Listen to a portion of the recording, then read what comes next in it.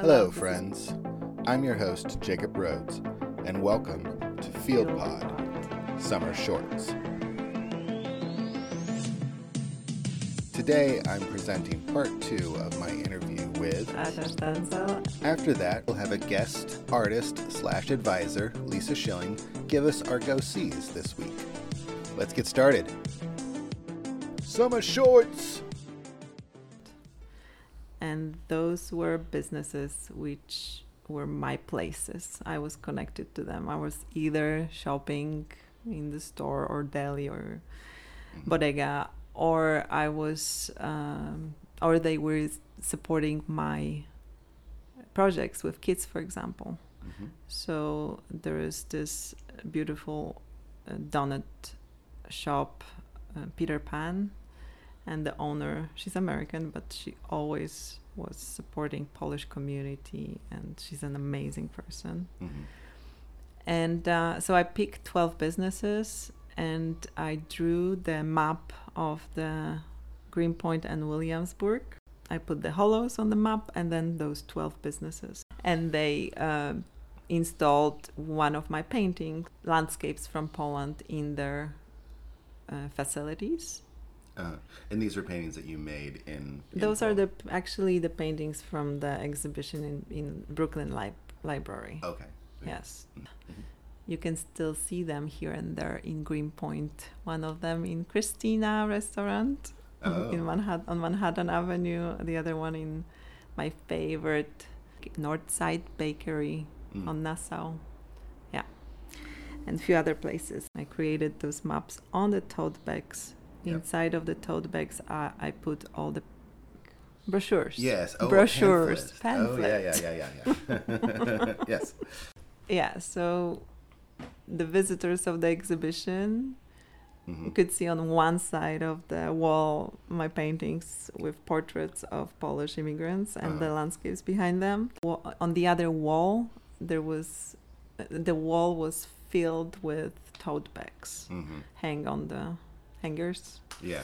And they could pick one and go for a scavenger art hunt. Oh, okay. So that I was really inviting them to visit those places, almost like forcing or providing an opportunity. Here you go. I like that the best.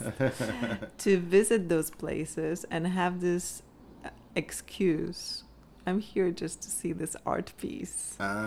But I wanted them to connect with those places because, in my opinion, they were next clients, possible clients. Okay, yeah. But also these were places that are of the community, right? That you want the sort of new artists in a certain way to kind of go and pay homage or respect to. Yeah. The community that already lives there. Yeah, because, like for many newcomers, traditional places from Greenpoint, like packed with identity, like Polish deli, Polish grocery, Polish restaurant. Yes. They might be intimidating because they are not something you know as an American or anyone from different culture, Yeah. And I wanted to bring people to those businesses. And during this exhibition, I also exhibited on one of the rooftops the landscapes from the project. You can't carry your landscapes with you. It was like a loop video from, say, frames of those landscapes they were talking about. Oh, okay. Yeah. And is that from the movie? It is from the movie, yes. Okay. Yeah. This reminds me of, here we do like a block get together, people who we describe as elders of the block.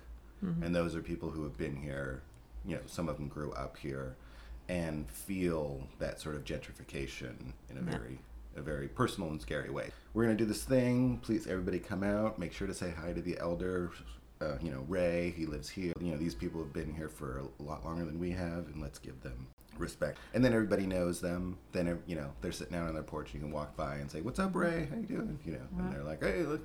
It's very nice because I feel like for older people, it's also changes are more difficult. Definitely, yeah. Yeah. Very nice. I like that. So, yeah, I like that you're doing the same thing. You're connecting a sort of older community that's, in a sense, is being pushed out by gentrification with a younger art, I guess, community, which is like younger or not younger, outsiders. So outsiders. Yeah. So yes, it's not about age at this point. It's about being new to the community and either embracing it or disregarding it. Yeah, on those tote bags, I drew. On one side there was this map of Greenpoint and Williamsburg together with businesses. On the other side of the tote bag, I put my drawings from the other project, Household Landscape.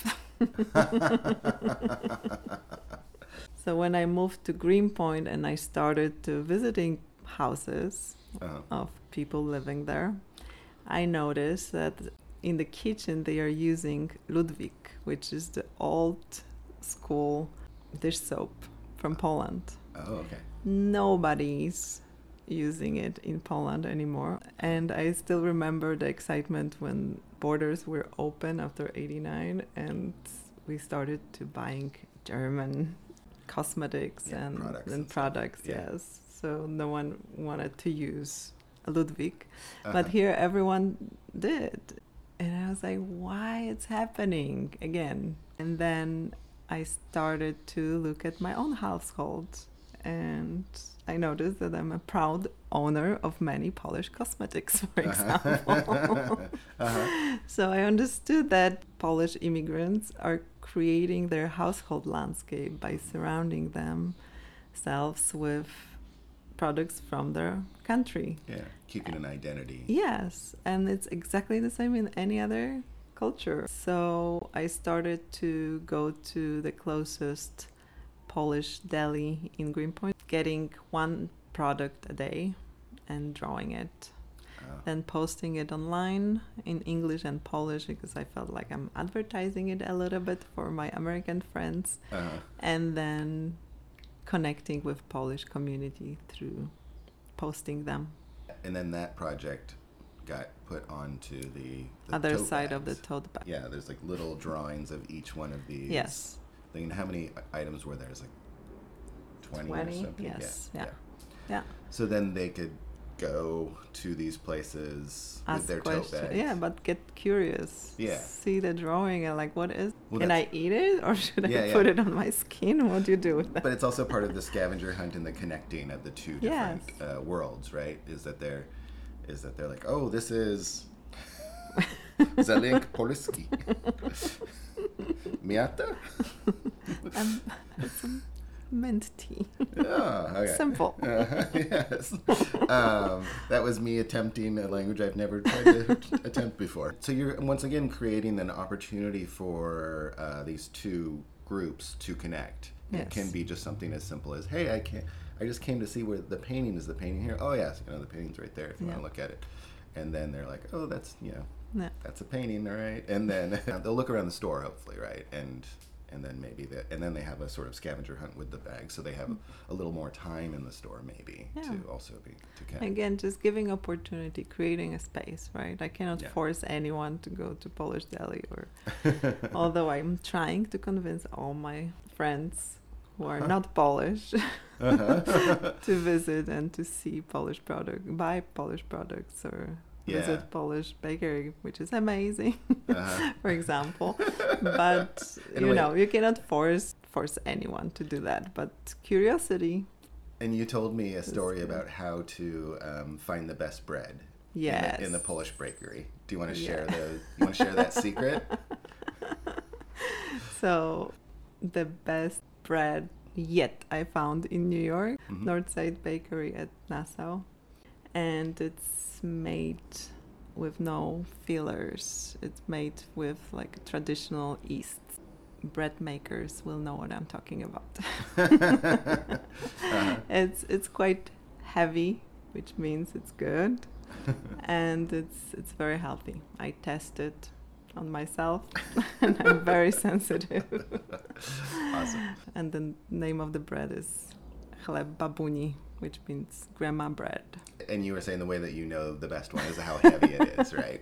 Yeah, I weighed bread. Yeah, I can. Yeah. Like one of my general questions is like, what is a successful artwork like for you, or is that something that you would see as a success? So for me, success, if it comes to project, it's connecting with someone. And it doesn't have to be a crowd, but if it's just one person, relatively, the happiness is on the same level for me.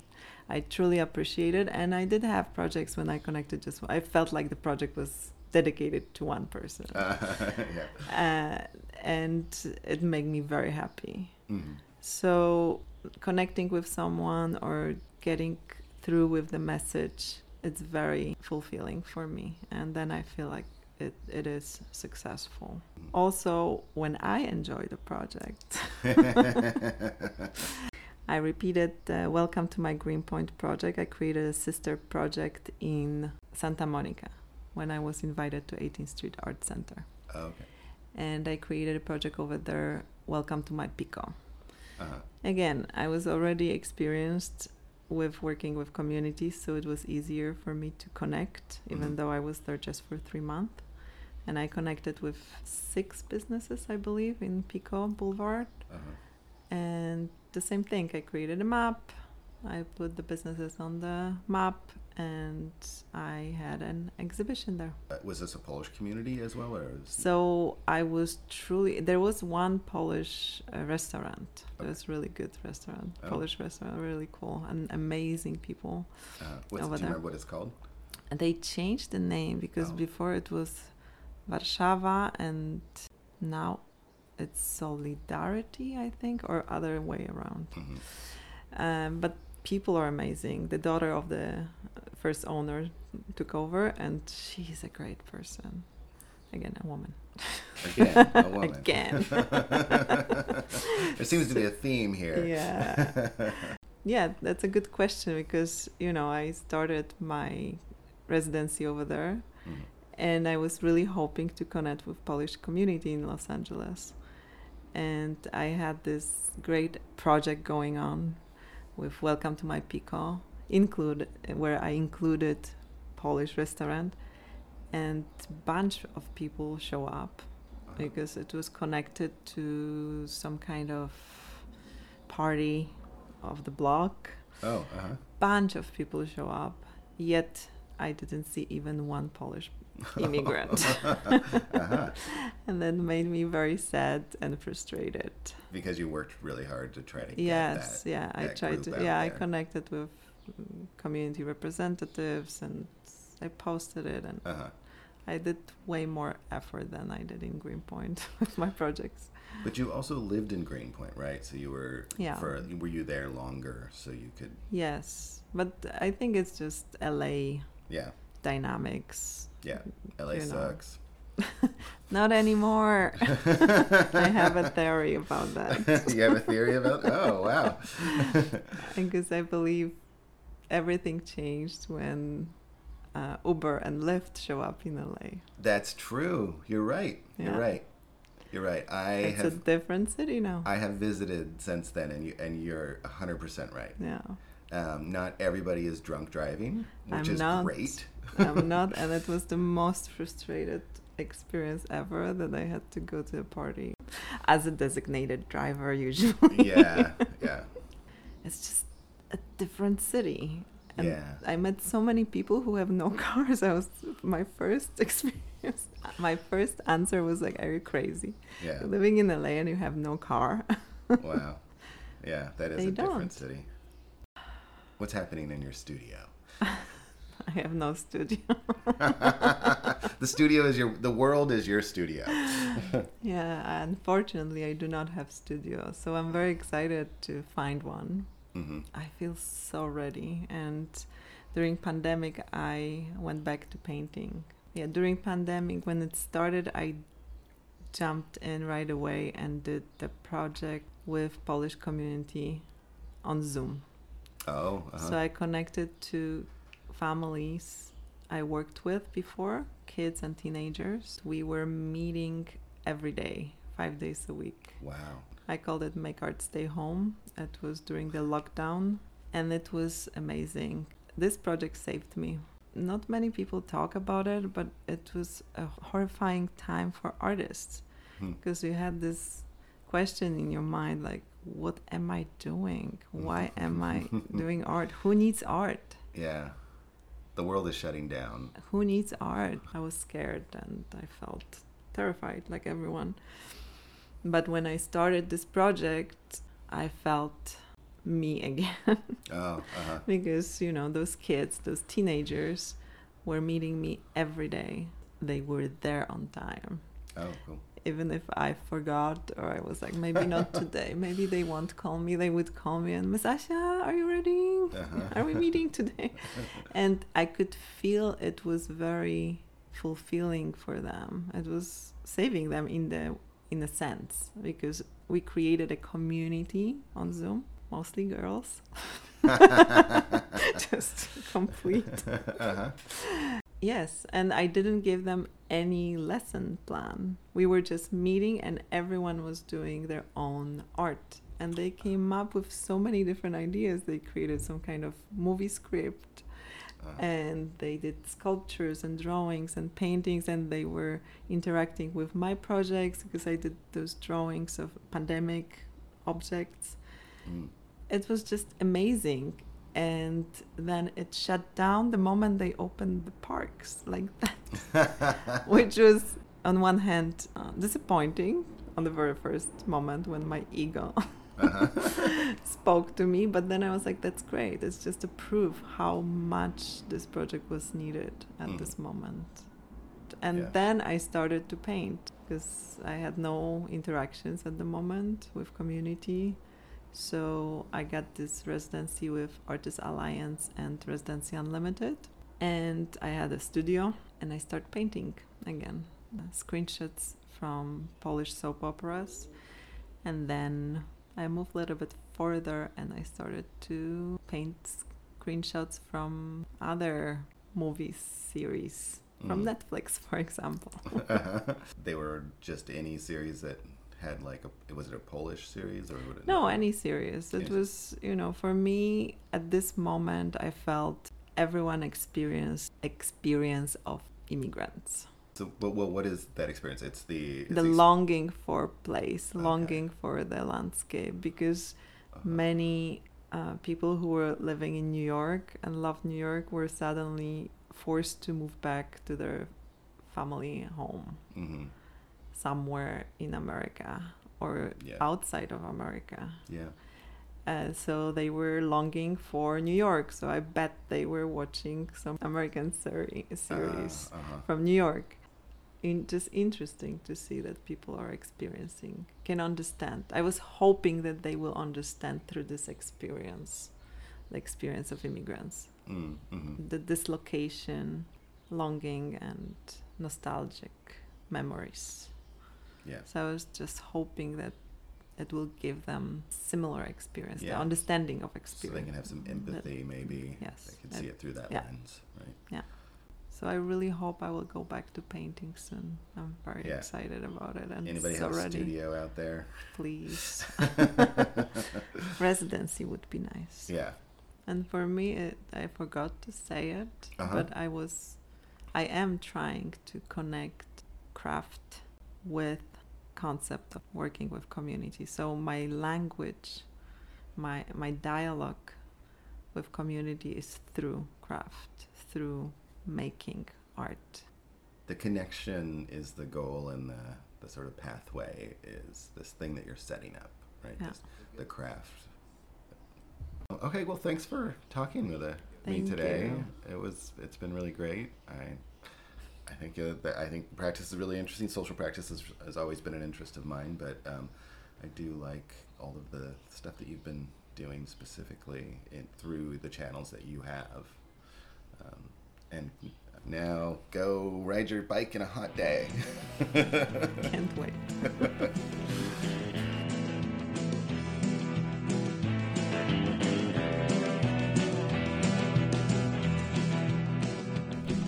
Go see.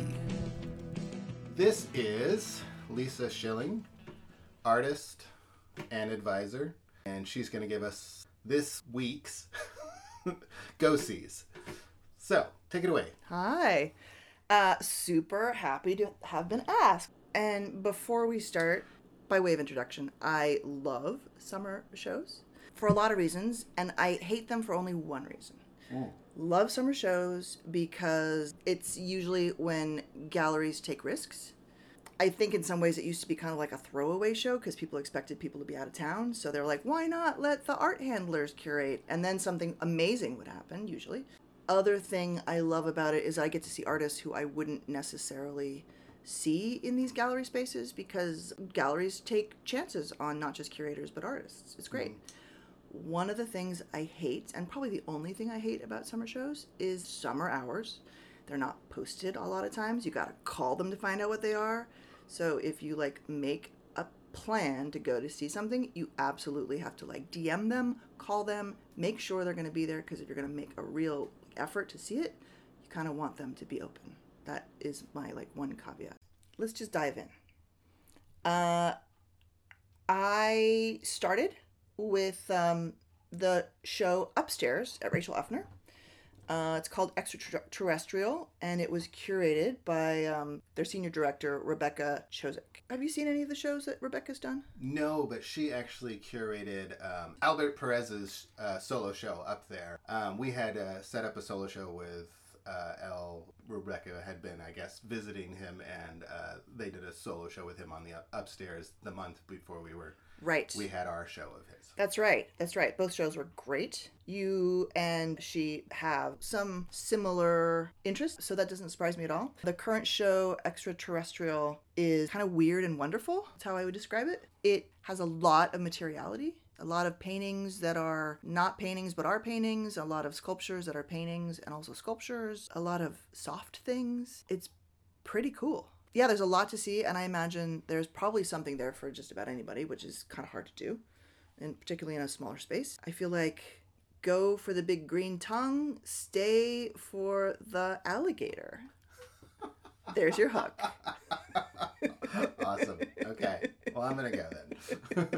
Next, we have the Sadie Laska show at 56 Henry, at 105 Henry. Of course, it's still called 56 Henry, so it's a little confusing, but you'll figure it out. It's called If Everything is a Hammer and Nail, Make Lemonade. All of the works kind of traffic in this sort of sloganeering fruit salad, I would call it, where they're chopped up and kind of reapplied to make other meanings or multiple meanings. And what are they?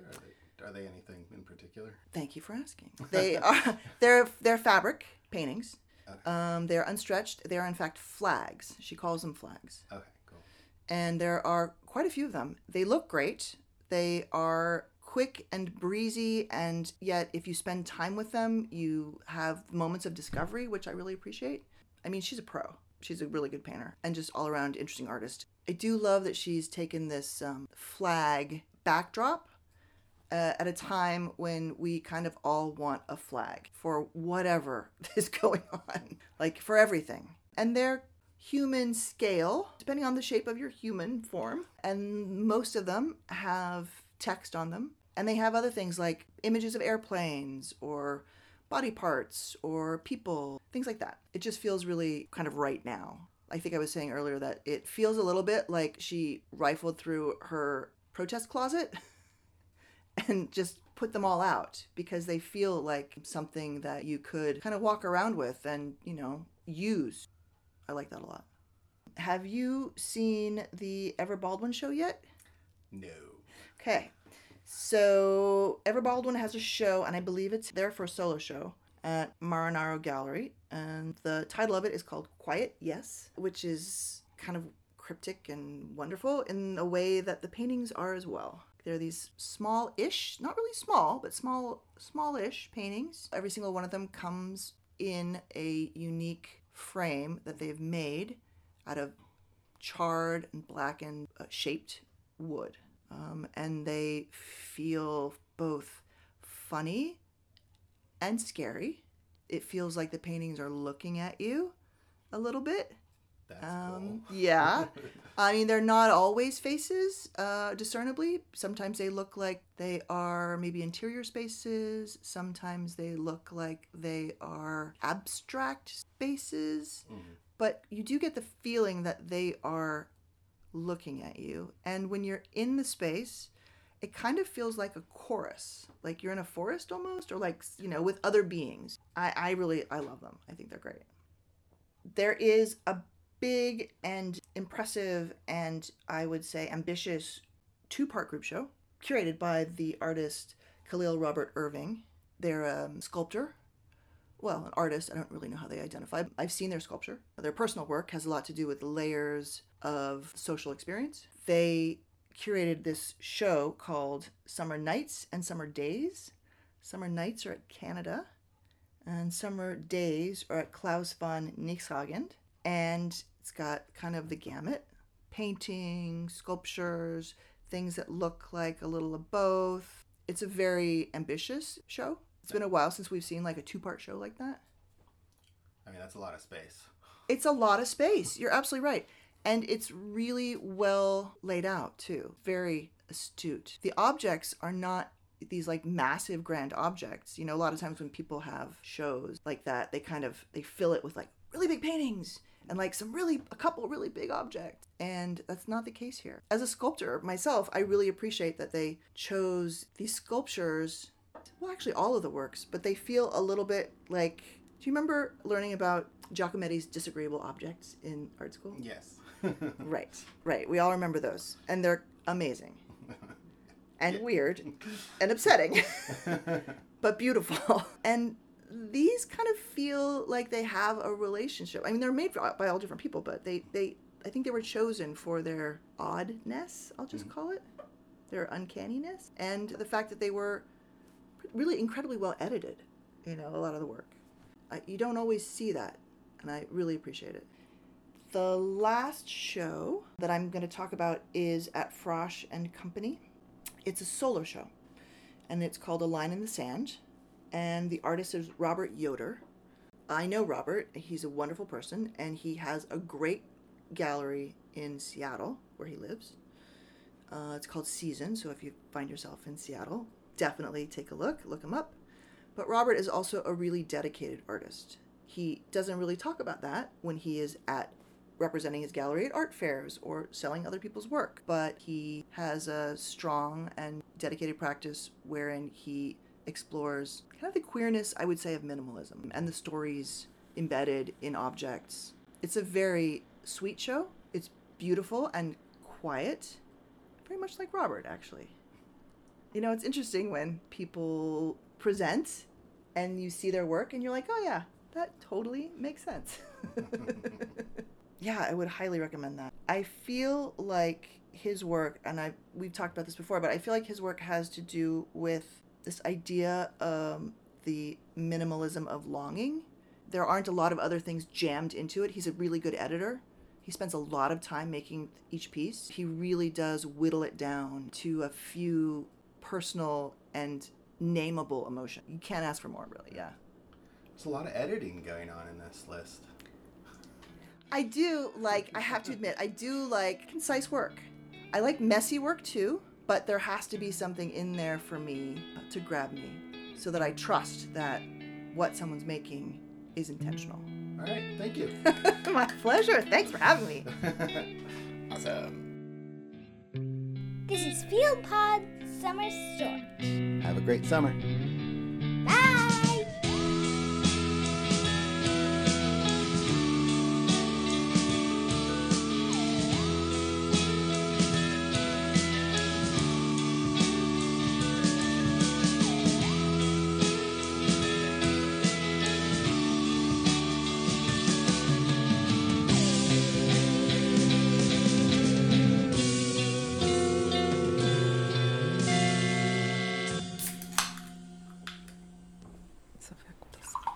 An angel, not a woman. She's amazing.